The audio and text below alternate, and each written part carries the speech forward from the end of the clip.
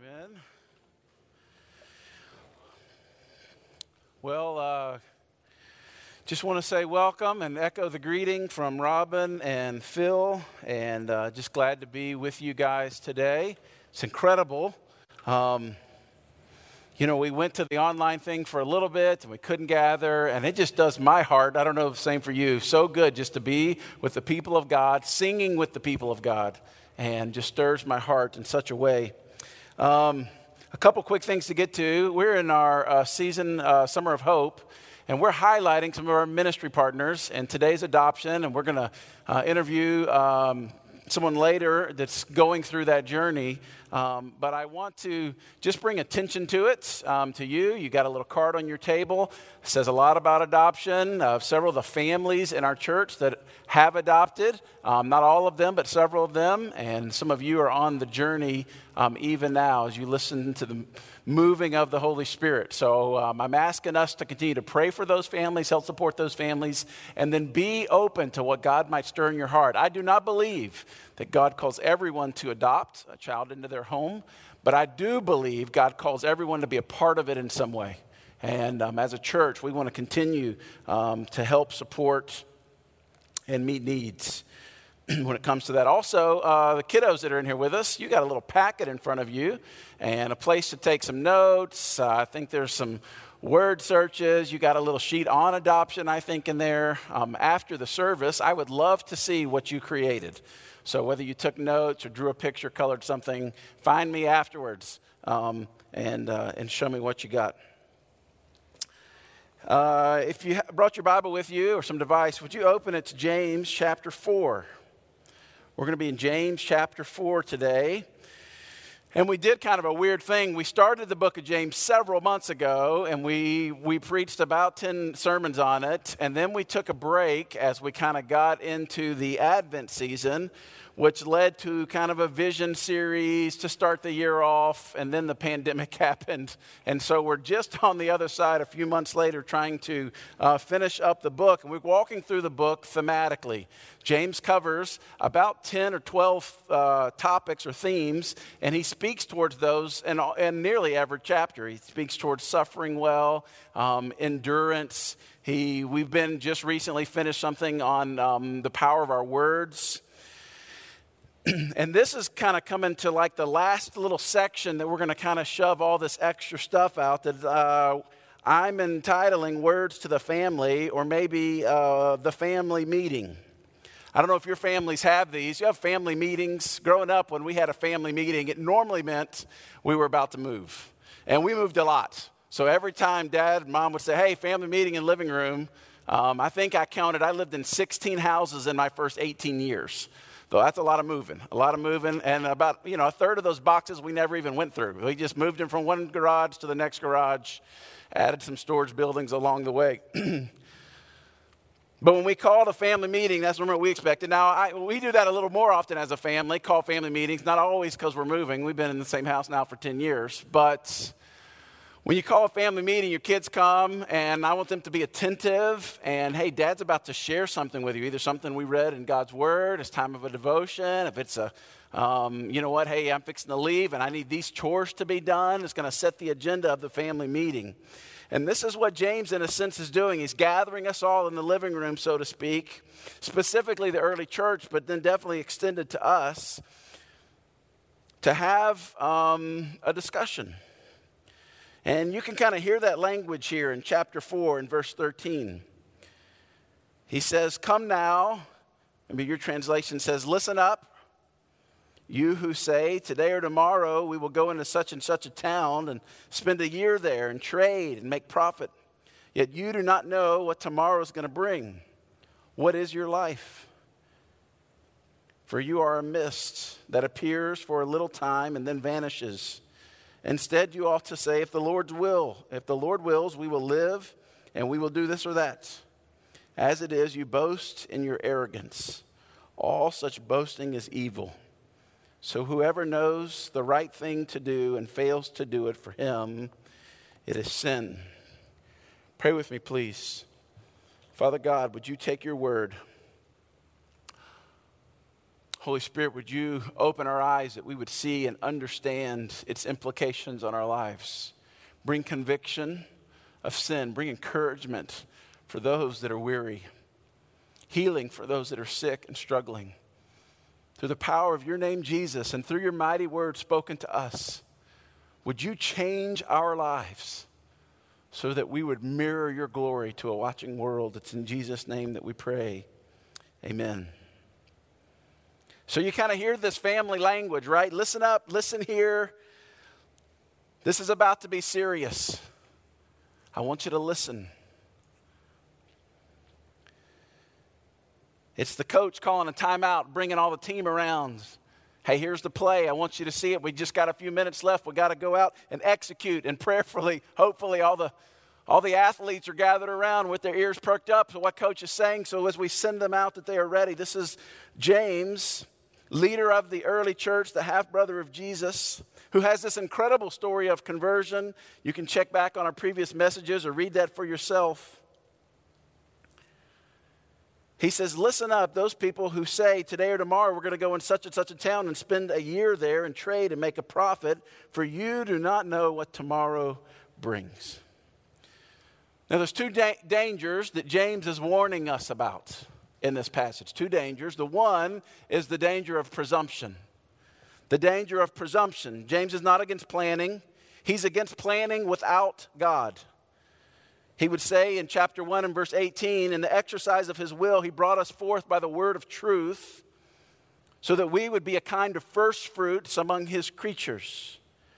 God has begun a good work in us so that by our changed lives that we would bring him glory. When we plan without him, we have committed one of the greatest and dangerous sins of all time. We forget God. You know, we make our plans. And then we invite him in at the 12th hour to bless it as we go out, like he's some kind of magical fairy dust that can just kind of add a little oomph to whatever we had planned. But that's not the way that God works, and James is warning us against such an attitude. He's not against planning. James is not against setting goals. We all set goals. Goals are good. We try to exert ourselves and manage the circumstances around us and in our lives. This is not bad. It's actually good stewardship on some level. The Bible even tells us that making plans is good. Even Jesus said no one builds before they count the cost. Only a foolish person would do that. But James is speaking more to the attitude or the posture of our heart when we go into our plans, making our plans themselves.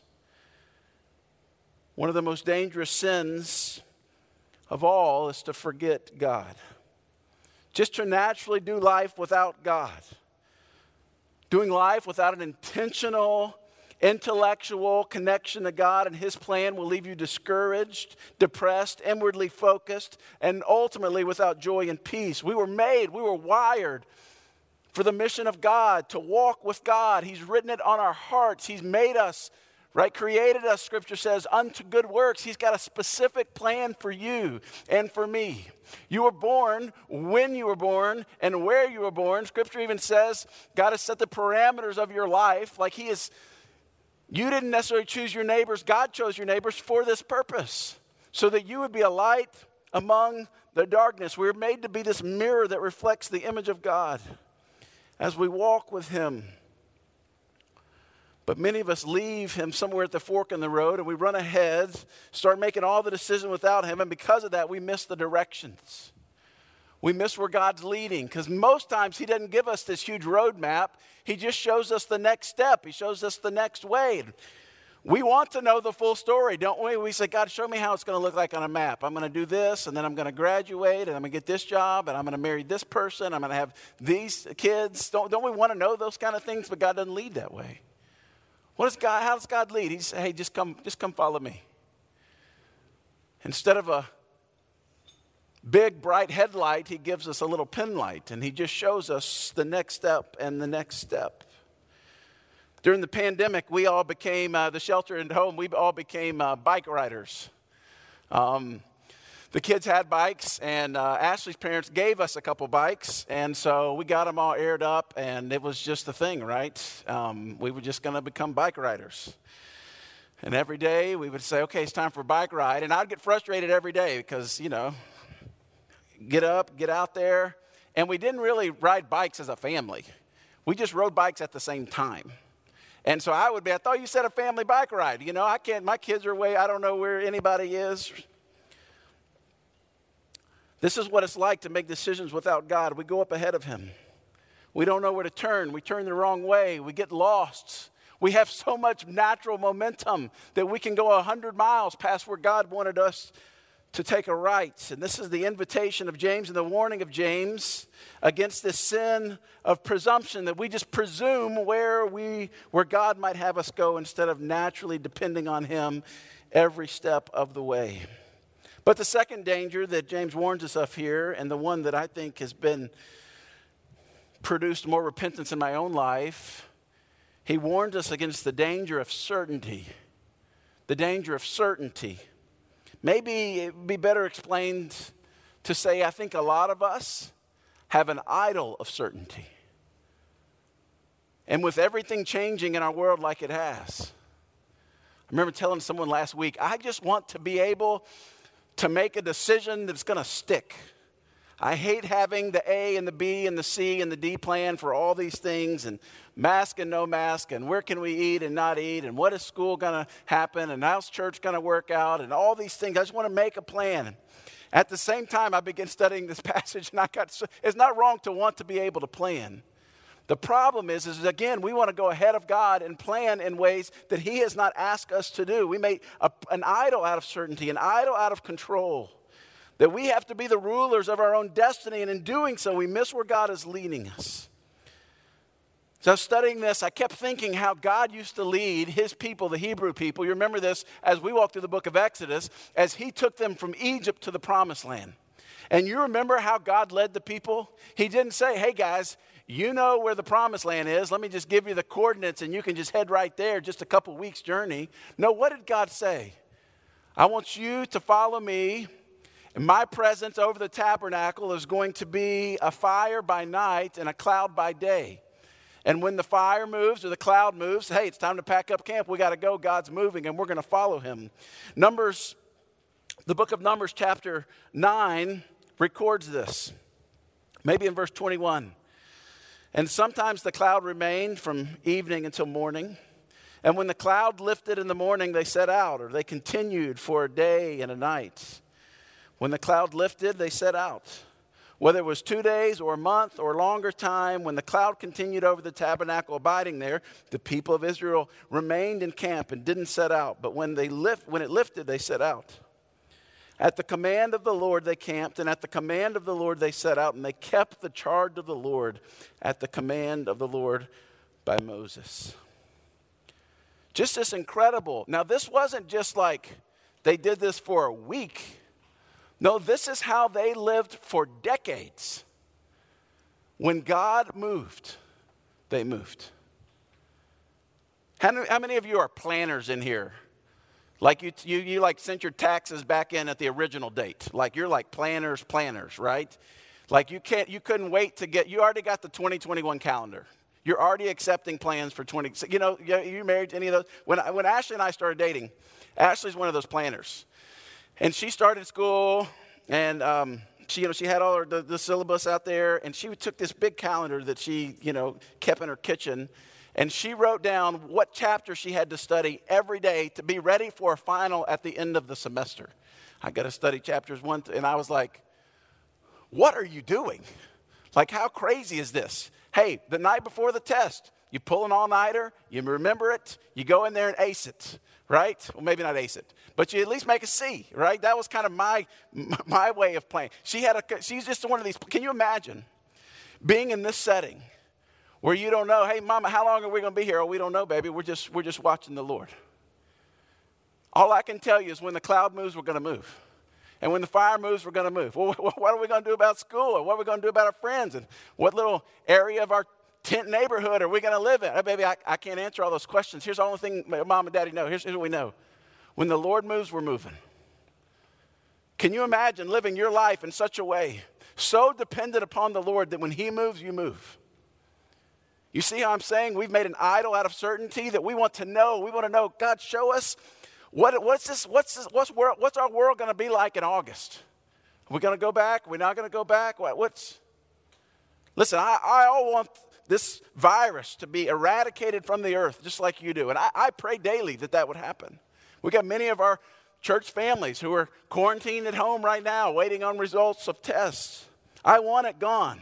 But I think that where this idol of certainty trips us up is we want to put our plans above God because we don't want to have to be dependent on him. We don't want to have to look to him. And in the Old Testament, God led them by fire and by cloud. The New Testament, for those of you who are believers in this room, you're indwelt by the Holy Spirit. And the Holy Spirit, the Gospel of John says, leads you unto all truth. So where they would look to the cloud, we have the Holy Spirit inside of us that says, hey, it's time to move. Hey, you see that person sitting over there? I want you to go pray for them. He brings people to your mind. Hey, this person needs to be encouraged. This person needs to be loved. This person needs to be prayed for. He sets up these divine appointments even in your neighborhood. Now, most of us miss it because we're not looking. Or we have no margin in our life, and so we blow past these incredible opportunities.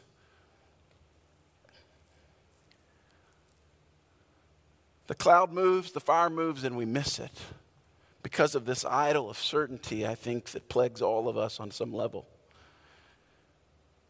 What James is trying to get us to see is the smallness of you and the bigness of God. Is bigness a word? Preachers make up words all the time, don't they? The smallness of you and the bigness of God. Look at verse 13 and 14 with me.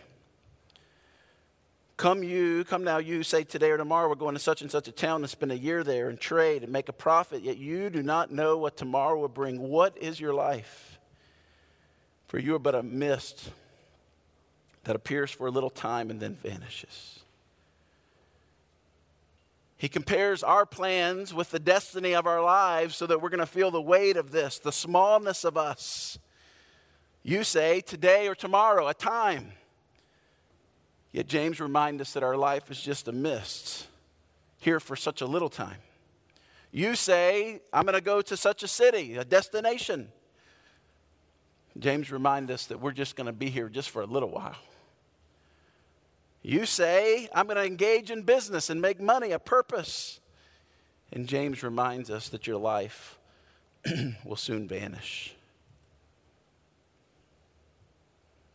Can you feel the weight of this? James wants us to feel the weight of this. He wants us to remember this, that you're small but not insignificant. Your significance doesn't come from what you accomplish. It doesn't come from your contribution, but from your position in God's family. The greatest things that you will ever accomplish in this life will be through an extension of God's purpose through your life. Your life's a vapor, he says in verse 14. What's the point? Why does James keep hitting this? The point for James and for God is that it matters whether a true view of life shapes the way you think and how you speak about your plans. Your attitude and your mindset matters here. How you talk about your plans matter. Think about this. Believing that your life is a vapor may make no practical bottom line difference on whether you take this job or don't take this job, or do business in this place or don't do business here. But in James' mind, he speaks for God, it makes a difference how you think about it and how you talk about it. Why? Because God created us not just to do things and go places and accomplish goals, but to do so in a way that reflects the truth, a true view of life and a true view of God, extended to the watching world. The people you work with should know that there is something so radically different about you because of the way you view life, that it's precious before God, that it's limited in time, that you are steward of what God's entrusted you, and the way that you view God. That he is Lord over everything, that he is supernatural, that he's with you. Our time is short. And James reminds us, in just a little while, you're not going to be here anymore. Your life will vanish. You'll be gone, and life's going to go on without you. It sounds a little morbid, but it's a great reminder to us. It matters, James says, that you keep this view in life in mind because it keeps you humble and dependent and purposeful. Then 15, that's the smallness of us. Verse 15 goes on to talk about the proper view of God. Instead, you ought to say, if the Lord wills, we will live and do this or that. If the Lord wills, we will live. In other words, it not only matters that you have the right view of life when you make your plans because you're like a vapor, but it matters that you have the right view of God as you make your plans. And you express this true view of God by making all your plans with if. If the Lord wills. If the Lord wills, we will live. If the Lord wills, we will do this or that. Here's the drum he's beating. Don't forget God. Psalms 9 and Psalms 50 speak about those who forget God will be destroyed. Jeremiah 2:32, does a young woman forget her jewelry, a bride her wedding ornaments? Yet my people have forgotten me on days without number.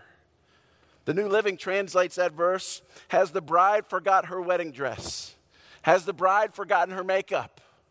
Can you imagine in this day and age how big a deal the perfect dress is, right? We got shows on TV about the dress. Can you imagine showing up to the wedding without the dress, without the makeup? No bride would ever do that. It's so important. This is what Scripture is warning us. The bottom line is that you remember the things that are important to you. You remember the things that are important to you. God is saying the most important thing, the way you've been wired and created, is not to move past me, not to make decisions without me, not to invite me in the 12th hour to bless the plans that you've already made, but from the beginning, when you plan, we plan knowing that ultimately we are small, but God is big. If the Lord wills, we will live. James teaches us that the duration of our lives is in the hands of God. He governs how long we live, and ultimately he's in control of life and death itself. Colossians says that he holds everything together in the word of his power. That just by the thinking of Jesus Christ, he's holding our bodies together right now. And if he quit thinking about us just for a moment, we would just vanish into thin air. The laws of gravity, the laws of science that we operate, God holds all, he created it and he holds it together. James reminds us, if the Lord wills, that you will live. We don't know how long our vapor-like life will linger in the air, but God knows because he decides how long we will live. James is saying this is the true view of life in God, and it should shape our mindset and our way of thinking. Not just that when we're healthy, but even when we are sick. A friend of mine about a month ago had a stroke in his 50s, a very serious stroke. Took him to the hospital, of course, and they were running all the tests, and he's still in the hospital. As a matter of fact, just last week, he was articulate enough and could move himself around enough in a walker that he started taking these little, walks down the hallway. His wife posted on social media about this, that he stood at the front of his little door and he preached a little sermon. He's not a pastor, but preached a little sermon, thanking God for the suffering that he's walking through so that he would have this opportunity to share about the glory of Christ to these nurses and healthcare workers. Man, what a mindset. Can you even imagine? When you walk through such suffering that you would be able to stand with such confidence, half of your face still not working right, and you'd be able to proclaim the glory of Christ and invite them to turn from their own ways and turn to God. Can you imagine that? And yet most of us live with really healthy bodies. And when's the last time that we invited anyone else to do the same, to turn and look to Jesus? If the Lord wills, we will do this or that. Again, this points to the sovereignty of God and what we accomplish. Ultimately, God's in control of that. Whether we complete our goals or don't complete our goals. You may have heard this phrase before in Latin, is Deo volente, if the Lord wills. Deo volente. As Christians, all of our plans should be Deo Volente plans, if the Lord wills. So I'm thinking about this new job, and prayerfully we're considering it, and we're going to apply for it if the Lord wills. Thinking about selling a house, and we've been praying about it, and if the Lord wills. And I'm sick, and I'm suffering. I'm praying that God would heal. But it's ultimately if the Lord wills. Deo Volente. What's ultimately wrong with these people in verse 13 who made these plans? Well, nothing's necessarily wrong with the plans that we know of, but God knows things about their heart that we don't know.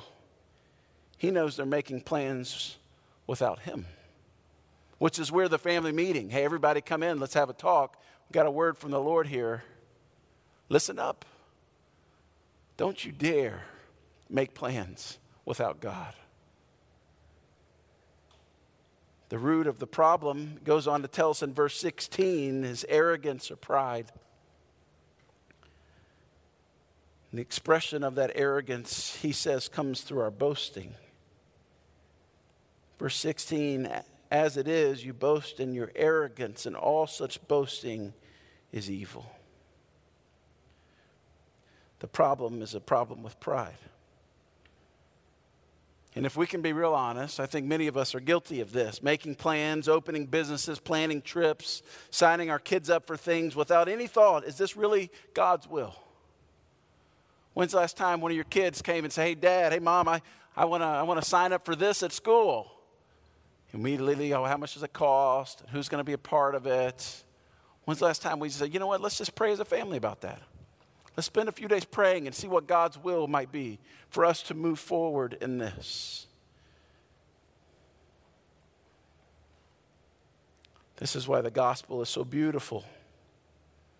Because although that we are damaged and flawed by sin and distorted and bent towards pride and arrogance, there's remedy for our sickness, and that remedy is Jesus. Jesus died so that you could live. He was condemned so that you could be accepted. So what we say all the time, the gospel saves and it sustains. I've got a few points of application just real quickly as we wrap up. All right, Luke, how do we move forward in here? I think first is this: you plan with an open hand. You make your plans in pencil with an open hand. God, this is kind of how things are set, and this is where just life is taking us, but these plans are open to you. Our hands are open to you. Our plans, our resources, our very life, it's in your hands. God, we want to do what you will. You know what's around the corner before we know what's around the corner. James warns us about planning our lives without God. There's a big difference, again, between making plans and asking God to bless them compared to seeing what God has in store and following Him in that way. Instead of acting like we're the ones in control of all of our plans, we should be dependent upon God and ultimately subject to where He's leading. Notice also James is talking about spirituality and business in the same category. A lot of people tend to view Monday through Saturday as business life, family life, secular life, and then Sunday as spiritual life. But James is talking about them together.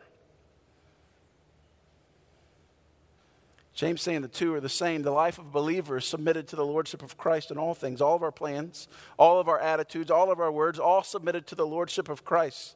Deo Volente, God willing. And then second is that we would plan around the mission of God. You must realize that God is holding all things together at all points in time. He has us here for a purpose, to reflect His image to the world. We won't be here long. In the span of eternity, our lives here look like one pixel on the screen, one letter in the novel, one grain of sand falling off the sandcastle. Our lives are not but a mist, but a vapor. Here just a little while.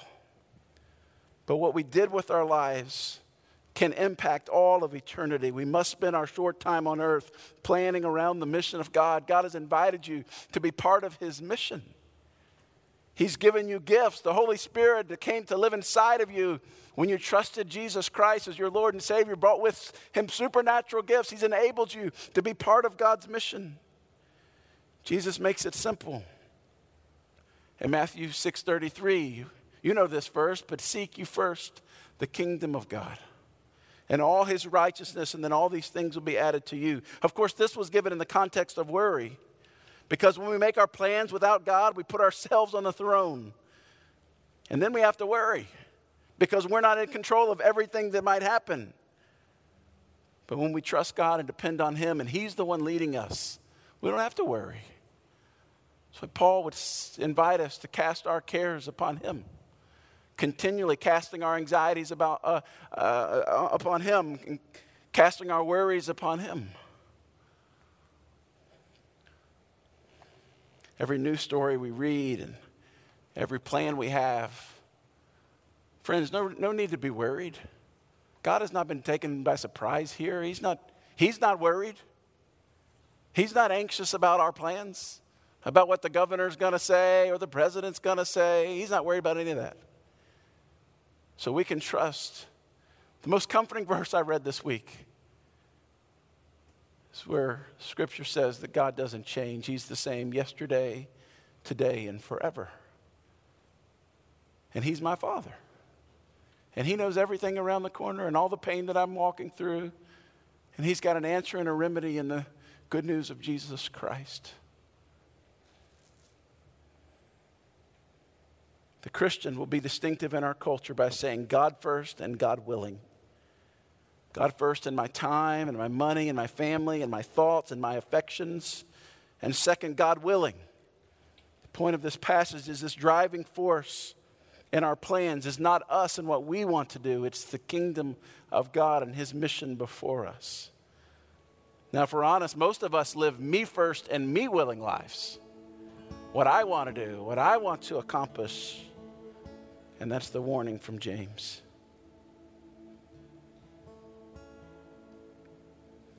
There's this, we don't have time to get into it. There's this really cool part in Acts 16 where Paul is starting a second missionary journey, and he's trying to head in a certain direction. And it says the Holy Spirit wouldn't let him go to Asia, so he couldn't go there. And then he wanted to go, I'm going to go to this other town. I'm going to go this way to Bithynia. He couldn't go there. He ended up in this little town called Troas, and that was his third choice, actually.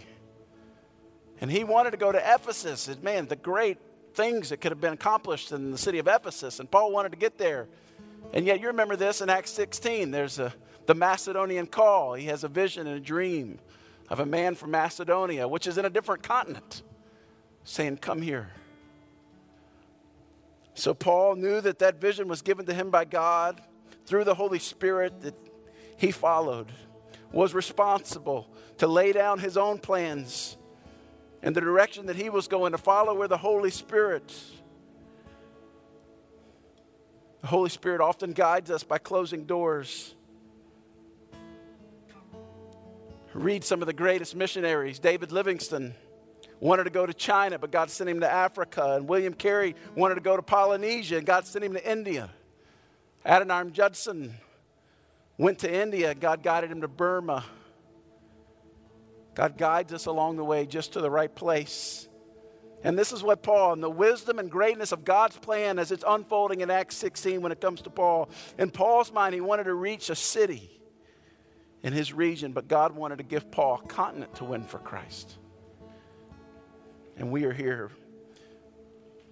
Largely, Christianity spread westward because of this one decision, listening to the Holy Spirit. Friends, what's the Holy Spirit leading you to do? Right now, if you've been quiet so long, not the plans and the whiteboards and the to-do list. Those are good and right in their place. What's God leading you to do? For some of you in this season, it's just to slow down, just to rest. We have lived so fast with no margin. If God did speak to us, we wouldn't hear him. And if we did hear him, we wouldn't have time or money to obey him. We live so fast. If anything, I hope this season has let you back up just a little bit. Say, man, I need some margin in my life. I need the stillness in my own soul so I can listen to the Holy Spirit whisper to me. Hey, Paul, I don't need you to go to Ephesus. You'll get there. Right now, I need you to go this direction. When was the last time that we altered our plans because the Holy Spirit spoke? I pray, church, that we would be a church dependent upon the power of the Holy Spirit. Let me pray for us.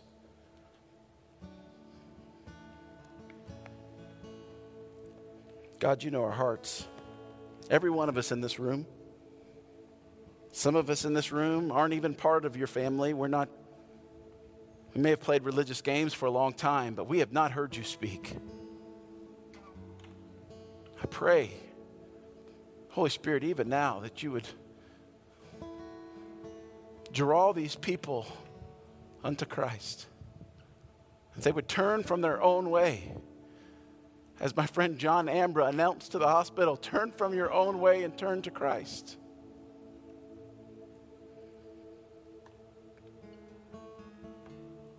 Or maybe we have some people that make that decision today to step over this line of faith, to cross over from death into life. Or to others of us, we've been making our plans for a long time and trying to ask you to sprinkle some fairy dust on them, but that's not where you were leading us. And we got to step back and pray as a couple, as a family. God, what would you have us do? Lord, which neighbor around us needs our prayers right now? Needs an encouraging word, needs a visit at the doorstep, needs a card of encouragement. Who's struggling to such depth that they just need to be reminded that God sees and He's in control.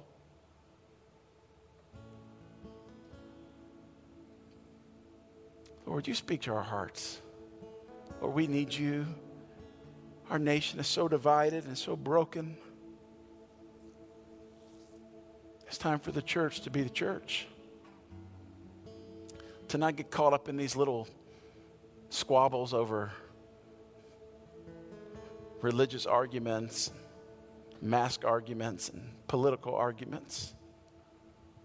But with our lives, we would point people to Jesus.